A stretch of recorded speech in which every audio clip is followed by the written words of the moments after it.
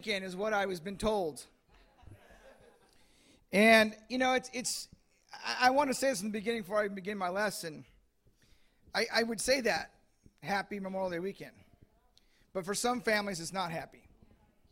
I read an article yesterday. It really humbled me because I was getting my ribs ready. I was getting all the trimmings for the slow cooking of smoking some meat. And then I clicked on an article, and it says, Memorial Day is not about hot dogs and steaks. It's different from Veterans Day. Veterans Day, we honor those who serve. Memorial Day is to remember those who died. And I was like, whoa, I was just thinking about my day tomorrow, how, have some beer, have some dogs, have some burgers, have some friends over. I just forgot about the fallen. And it really humbled me.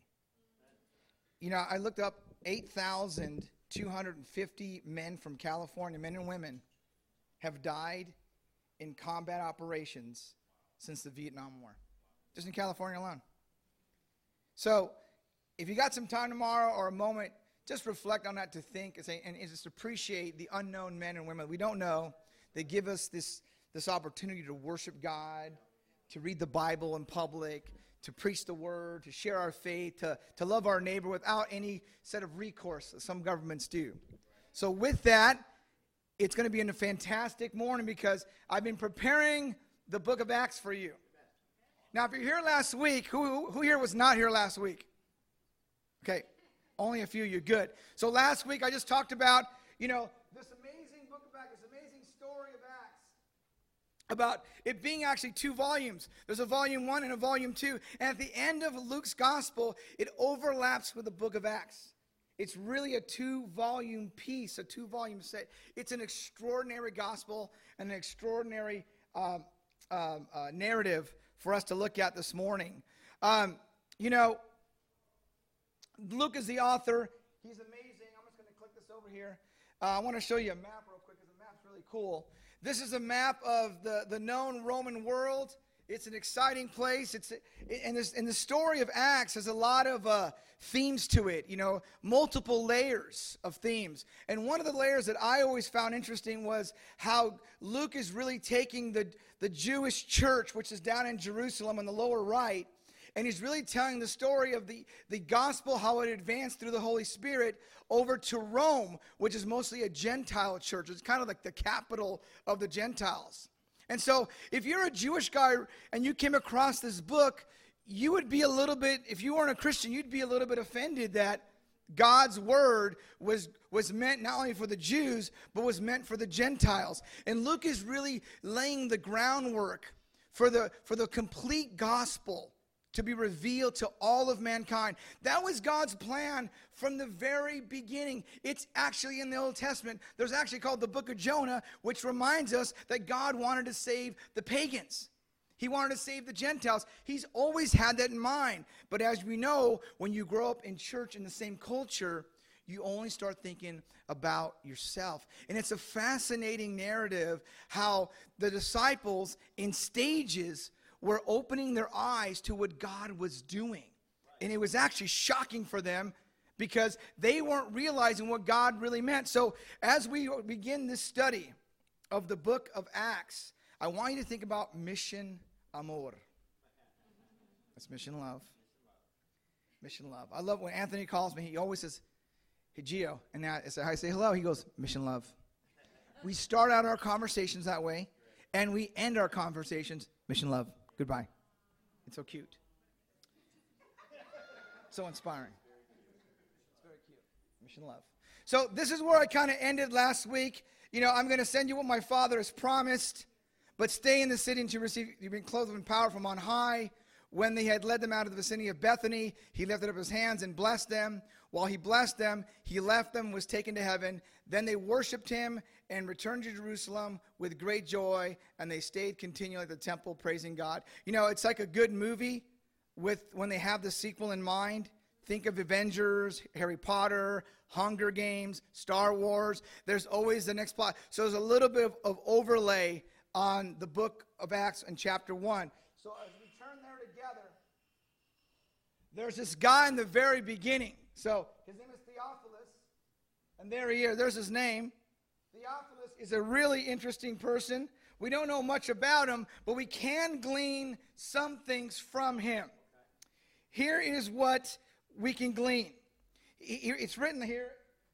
It says, in my former book, Theophilus, I wrote about all that Jesus began to do and teach. And on the book of Luke, he gives him kind of an honorary name, because Luke and Acts are the same. So this is volume 2. So in Luke volume 1, he gives him this most excellent, this dedication. Like he's a prominent person. Like he's someone important. Maybe he was learning to be a Christian. Maybe he was a young Christian. Maybe he was just a guy that was curious about what's going on in the church. Now, you got to remember, Luke's writing this about, conservative estimates are 60 to 80 AD. He's writing this when Paul was kind of in prison and about to die. Could be. He's writing this when or it could be the temple of Jerusalem was destroyed. He's writing in that era, looking back and trying to explain to Theophilus and the church, because it got distributed, what was occurring and what was happening. Now, it's not uncommon in those days to dedicate your writing to a person. Josephus, the Jewish historian, actually did the very same thing. So it wasn't uncommon about dedicating your work to a person, even though it was going to be sent to a broader audience, because the church took these narratives, these gospels, and they made copies and they circulated throughout the church. That's how the gospel was laid out. Now, here's some things we could glean from it. As he writes in Luke 4, you don't have this, but one of the great things about when you do Bible studies about characters that are kind of obscure, there's great commentators and theologians, and one of them is F.F. Bruce. And this is what he writes about Theophilus. I'm going to put his name back on there because it's so cool, Theophilus. What a name. Sounds like a DJ. It is quite probable, he writes, that Theophilus was a representative member of the intelligent middle class public at Rome, whom Luke wished to win over to a less prejudiced and more favorable opinion of Christianity than that which was current among them.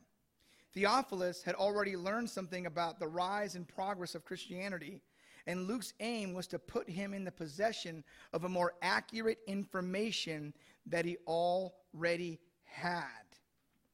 Judging by the contents of the book of Acts, Theophilus needed a reliable account of what was happening in the church, or what did happen in the church. And so he did. That's why when you read Luke, some things are not in the book of Acts. Like when Paul gets to Rome, there was already a church there, but Luke doesn't focus on that. Or in the book of, when you read the letter of Colossae, Paul never planted Colossae. It was already there. They just wrote him a letter. But he put a lot of emphasis on Colossae.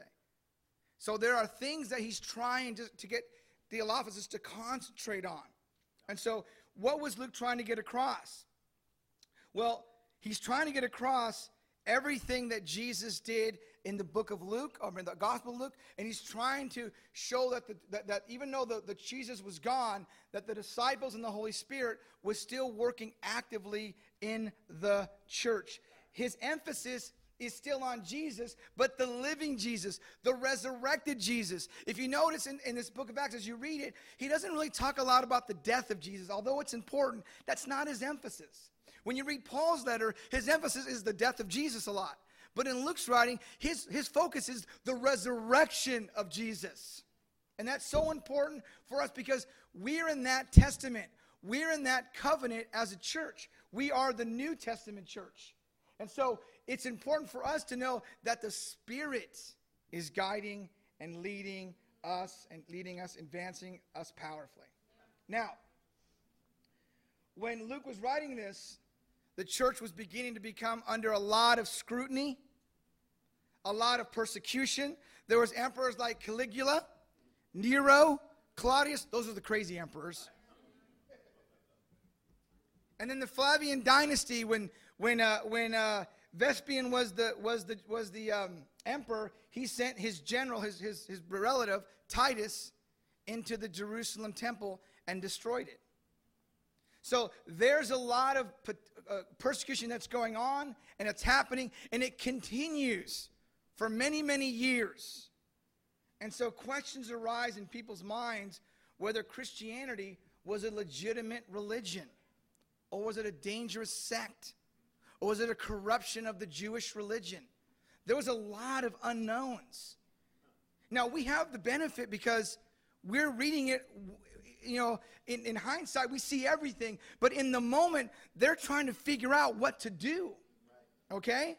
So Luke's work, it helps Christians, but it also helps outsiders know, too, what happened and what's going on. So the book of Luke could be considered an apologetic document, a defense of Christianity. To give the public officials, as many others did, like Justin Martyr, they give apologetics, say, hey, look, we're your best citizens. We obey your laws. We're not trying to overthrow your government. But at first, it was a threat because Jesus was a king. And so that unknown right there put the Roman government on edge. And so, the book of Acts, as he goes and says, Theophilus, I wrote all about what Jesus began to do and teach until the day he was taken up to heaven, after giving instructions through the Holy Spirit to the apostles he had chosen. After his suffering, he presented himself to them and gave many convincing proofs that he was alive. He appeared to them over a period of 40 days. He should have put that in like bold. And spoke about the kingdom of God. Many convincing proofs. 40 days with Jesus. Now it's kind of shocking. He was dead and he's back alive. He says many convincing proofs. Now what I thought was interesting was the number 40. Whenever I see numbers in the Bible, I always go like, what does 40 mean? So 40, remember when Moses went up to the Mount Sinai? He was gone for 40 days, and God was giving him instructions, and he came down with the 10 Commandments. If you watch Mel Brooks, the 5 Commandments. If you remember that movie. In 40 days, Jesus is giving them instructions from the Mount of Olives. Now, Moses had given them the first covenant, the first testament, which is called the Old Testament for ancient Israel. And now the apostles are given this new covenant, this new testament for the renewal of Israel. But they still at this time were not thinking Gentiles. They were thinking Israel. You have to understand the Jewish culture is extremely nationalistic. Just watch the news. You will see how nationalistic they are. I mean, you cross their borders, there might be missiles. I mean, they're like, hey, don't mess with us. Super nationalistic people. That goes thousands of years back. That's not something new. Jesus, during the 40 days, he appears to the apostles, and he had just been dead. When you see Jesus for 40 days, these guys had something unshakable in their faith. I mean, they got to see the risen Christ, talk to him, be taught by him. It wasn't like a flash. I thought I saw Jesus. Was that him? I thought I saw him around the corner. He was sitting and eating and talking and teaching and eating for over a month. Can you imagine the impression that leaves these apostles? You know, this missionary work that lays ahead of us, it cannot be done on human effort. It cannot be done on human effort. It's based on a divine commission. It's divinely empowered. You know, mission love can't be done on a human effort. It's the Spirit. You know, someone told me, if you want to make God laugh, tell him your plans. And I thought about that. That's so true. Because I make plans all the time. And then when I realized after it's done, what really God wanted was something totally different. Someone told me that. It was actually a college student by the name of Andre Agustinelli. And I was like, that's just, you know who told him that? His grandmother. I'm like, there's pearls coming down. Because it's so true. Sometimes I lay out my plan, and afterwards I realize my plan was human, and God's plan was divine. It's divine because God can work through all of our sins. That's why it's so divine. If it's human and it messes up, you scratch the whole thing. But if it's divine, God will work through your sinful nature for his plan to get accomplished. That's what's so amazing about his plan. So if you want to make him laugh, tell him your plans. Now, in this next slide, it says, on one occasion, while he was eating with them, now, so he's resurrected, he got stabbed in the ribs, he's got things on his arms, and he's eating food. If you want to know about that, go to 1 Corinthians 15, learn more about that, right? So he's eating with them, and he gave them this command: don't leave Jerusalem, but wait for the gift my Father promised, which you have heard me speak about. The first task that Jesus just resurrected, 40 days, he tells them, I'm leaving, wait. I couldn't do that. I'd struggle. I'm like, I got to tell people. The temptation to tell people. Wait. When I read that, I'm going like, the composure. But the command was to wait, because if they were to go, it would be human effort. He says to wait. Wait for the promise. I don't know if I could have waited. When you read the Gospels, the epistles, it's, Paul writes about keeping in step with the Spirit, staying close to the Spirit, see what's God doing. This is kind of the start of it. He says, wait for the Spirit. Wait. This is what I'm talking about when I say human effort. Sometimes we get off on our own program, and it's not with God. It's just on our own. And later it's revealed to us like, oh, that wasn't God's plan. Well, let's wait and see. And so here they are. They're asked to wait. And the Holy Spirit is a dominant character in the book of Acts. The Spirit moves Philip to talk to the Ethiopian eunuch in Acts chapter 8. It says, go to that chariot and hang out. The Spirit prepares Peter for the emissaries that are coming from Cornelius, a centurion, one of the enemies. And the Spirit reassures Peter to go talk to Cornelius. The Spirit sets apart the missionary work for Paul and Barnabas. The Spirit guides a decision of the Council of Jerusalem, but almost fractured the church, about circumcision, about how Gentiles can be disciples too. The Spirit guides Paul past Mysia and Asia and into Troas, into Europe. It guides him. And the Spirit also tells Paul what awaits him in Jerusalem, and that's suffering. So there's a spiritual sense that the Holy Spirit is moving powerfully throughout the book of Acts, throughout the church, and throughout the people. And the point is clear. Luke, his story is about, regarding the church, that the mission under the guidance and under the power of the Holy Spirit. When I think of church, I don't always think about that. I'll be honest. I think about, how's the music? Does everyone have their part? Is the communion ready? How's the temperature? I rarely come to church and go out, the Spirit. I'll be honest. I'm trying to make we're trying to make our venue appealing. Yeah, there's a place for that. There's nothing wrong with that. But I'm just trying to share, sometimes my mindset when I come to church, I'm not thinking about the Spirit. I'm thinking who might have a bad attitude, who I have to talk to. That's my life.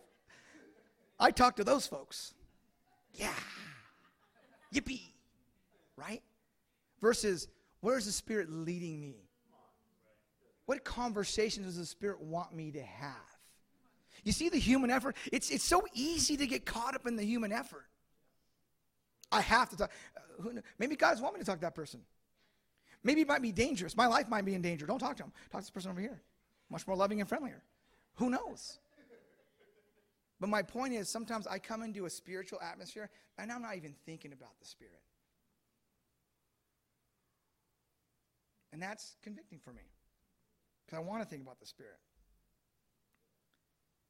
Jesus doesn't disappear from the book of Acts.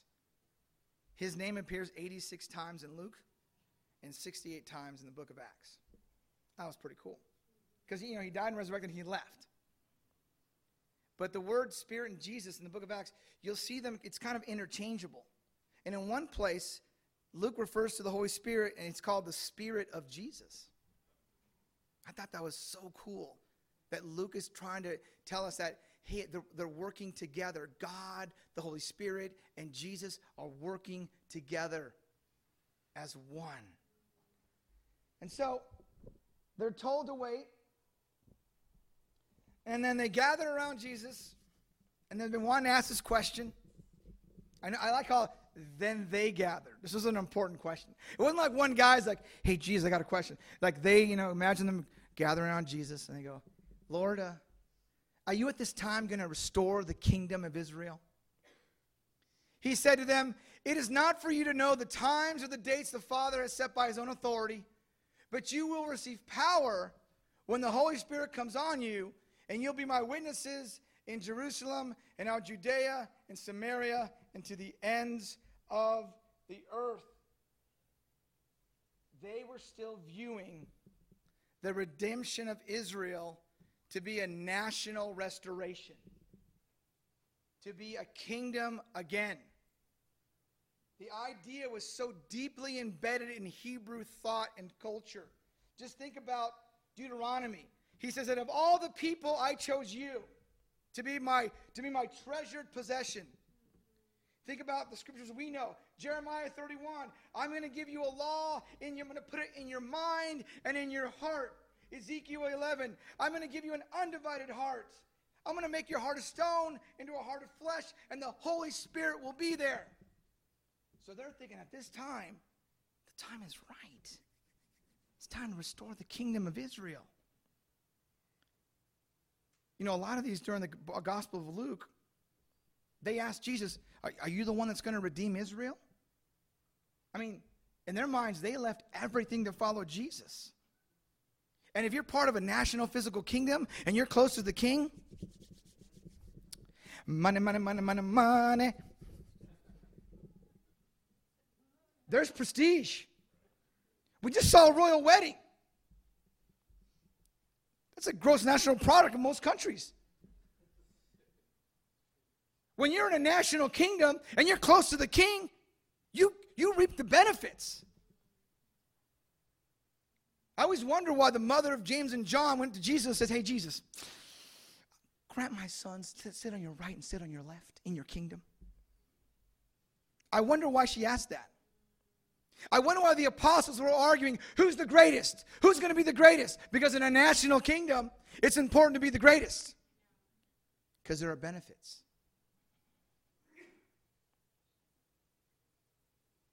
They gave up everything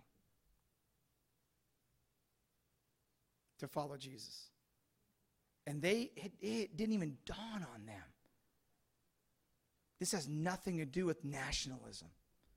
This has everything to do with internationalism. It never dawned on them. This post-resurrection Jesus, talking about the Holy Spirit and talking about power and waiting. And he goes, it's not for you to know the times or the dates. Save your money. Don't buy any books that tell you they know when the end is coming. Nobody knows. The Bible even says Jesus doesn't even know. Only the Father knows that. Because they were asking for signs of the age. In Matthew 13, they were asking Jesus, is this the sign? And he told them over and over again, no, you can't know it. Nobody knows it. The only thing we do know, it's going to come like a thief in the night. You won't know what's coming. It'll catch you off guard. So that question of when is a really great lesson for all of us. We shouldn't be concerned and caught up in the end times. There's no way for us to know. No one can search the scriptures. I always find it hilarious that some guy on the news goes, I studied the Bible, and this is the day, April 18th. I chuckle. Because I know he doesn't know. But everyone gets worked up. Could this be the 2012? Then the Mayan calendar. Oh my gosh. Remember that one? They even had a movie about it. I went to go see it just for kicks. Because it was so funny to me. Or the year 2000, the computers are going to reset. Oh my gosh. This has been going on for a long time. We don't know, and we'll never know. Their only focus for us and for them was to proclaim the good news of salvation. Now, I found it interesting that they asked about this because depending on the time frame of when this book was written, this narrative, the temple could have already been destroyed when this was written. Could have very well be, depending on your time frame. If it was destroyed, and they're out, and he's reminding them of this question, he's reinstating it was never a national kingdom. It was an international, spiritual, eternal kingdom. He might be reminding some of the Jews that, hey, look, this was never about our nationalism. This was never about us. It was about the world and giving salvation to everyone. He was saying to the church, don't be concerned about the when. Be concerned about the gospel getting out. And then he says, you're my witnesses. You're my witnesses. It's a very prominent word in the book of Acts. In its various forms, it appears about 39 times in the book of Acts. And it's really a massive theme. It's a mandate to go out into their world. And by doing this, he goes back to Luke 24 on the overlap. He says, you're going to be my witnesses, and you're going to preach repentance and forgiveness in my name in Jerusalem. This is what he's telling them. And when they're reading this, they're in their mind, they're thinking, okay, we're going to go to the ends of the earth, and we're going to pull in all the Jews. All the Jews that are scattered throughout the Roman Empire, we're going to pull them in. It's not till later they find out that it actually was including the Gentiles too. Because in their minds, it's about the Jewish church. It's Jerusalem. Now you go to Judea, it becomes a little, it's the outskirts. But when you go to Samaria, it's kind of almost Jewish. It's like they're happy-happies, you know. But you can imagine in their mind, they're not thinking Gentiles. Because when they come across Gentiles, they're like, whoa, what's going on here? And so that expression, this outline, this is what Luke is going to be unfolding to this narrative. He unfolds Jerusalem, and he covers the first 7 chapters. And then he goes to Judea. It covers from chapter 8 to chapter 11. And then the remaining of the book covers the end of the earth, going out into the Roman Empire. Some people think, well, is it the Roman Empire? Well, it's in other words, it's everything else that's out there. I mean, at their time, it was a Roman Empire, but he's saying the point is everything else that's out there. Go to the ends of the earth. Go and share the gospel. So when we think about mission love, when we think about the Holy Spirit, that is matching the Spirit, because one of the fruits of the Spirit is love, right? That seems like it connects together. When we love people and we love each other, the world will know that we're his disciples. There's so many overlays of that mission love that is so in the Bible. And if we can do things that are Bible oriented, there we can find the Holy Spirit working. A lot of times we like to add to the Bible things, our own little plans. And it's so easy and tempting. I do it all the time. And then I get frustrated and mad at God. And then I look around and go, oh, that's what you meant. Okay, I'm sorry. And we do it again. So this everywhere phrase is something that Paul talked about. He actually quoted Isaiah. In the book of Isaiah, the salvation was for everyone, and to the salvation to the ends of the earth. It's all throughout the Bible. It was always there. But remember, sometimes our prejudice, our nationalistic pride It gets in their way. It gets in our way sometimes.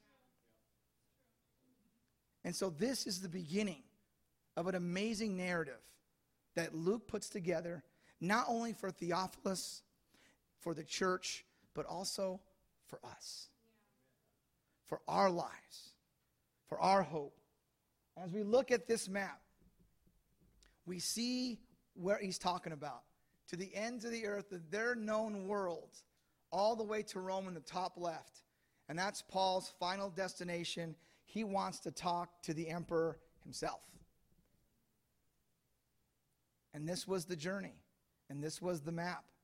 And if you look at this map, you'll see different letters in the New Testament that Paul was writing because they needed some help. In the middle, you'll see Philippi, Thessalonica, Macedonia. You see all these places. And in the exact middle, you see Sparta.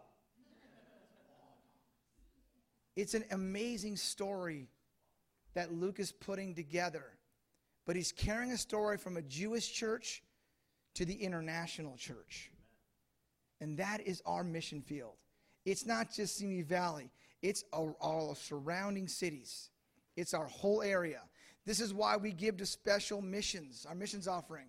Because it's a worldwide, international church. So let's think about God. Let's think about the Spirit and how it's working in your life, even if we don't know He's working. Thank you, and have a fantastic weekend, especially for all those who have fallen before us to give our country what we have today. Thank you, and thanks for your time.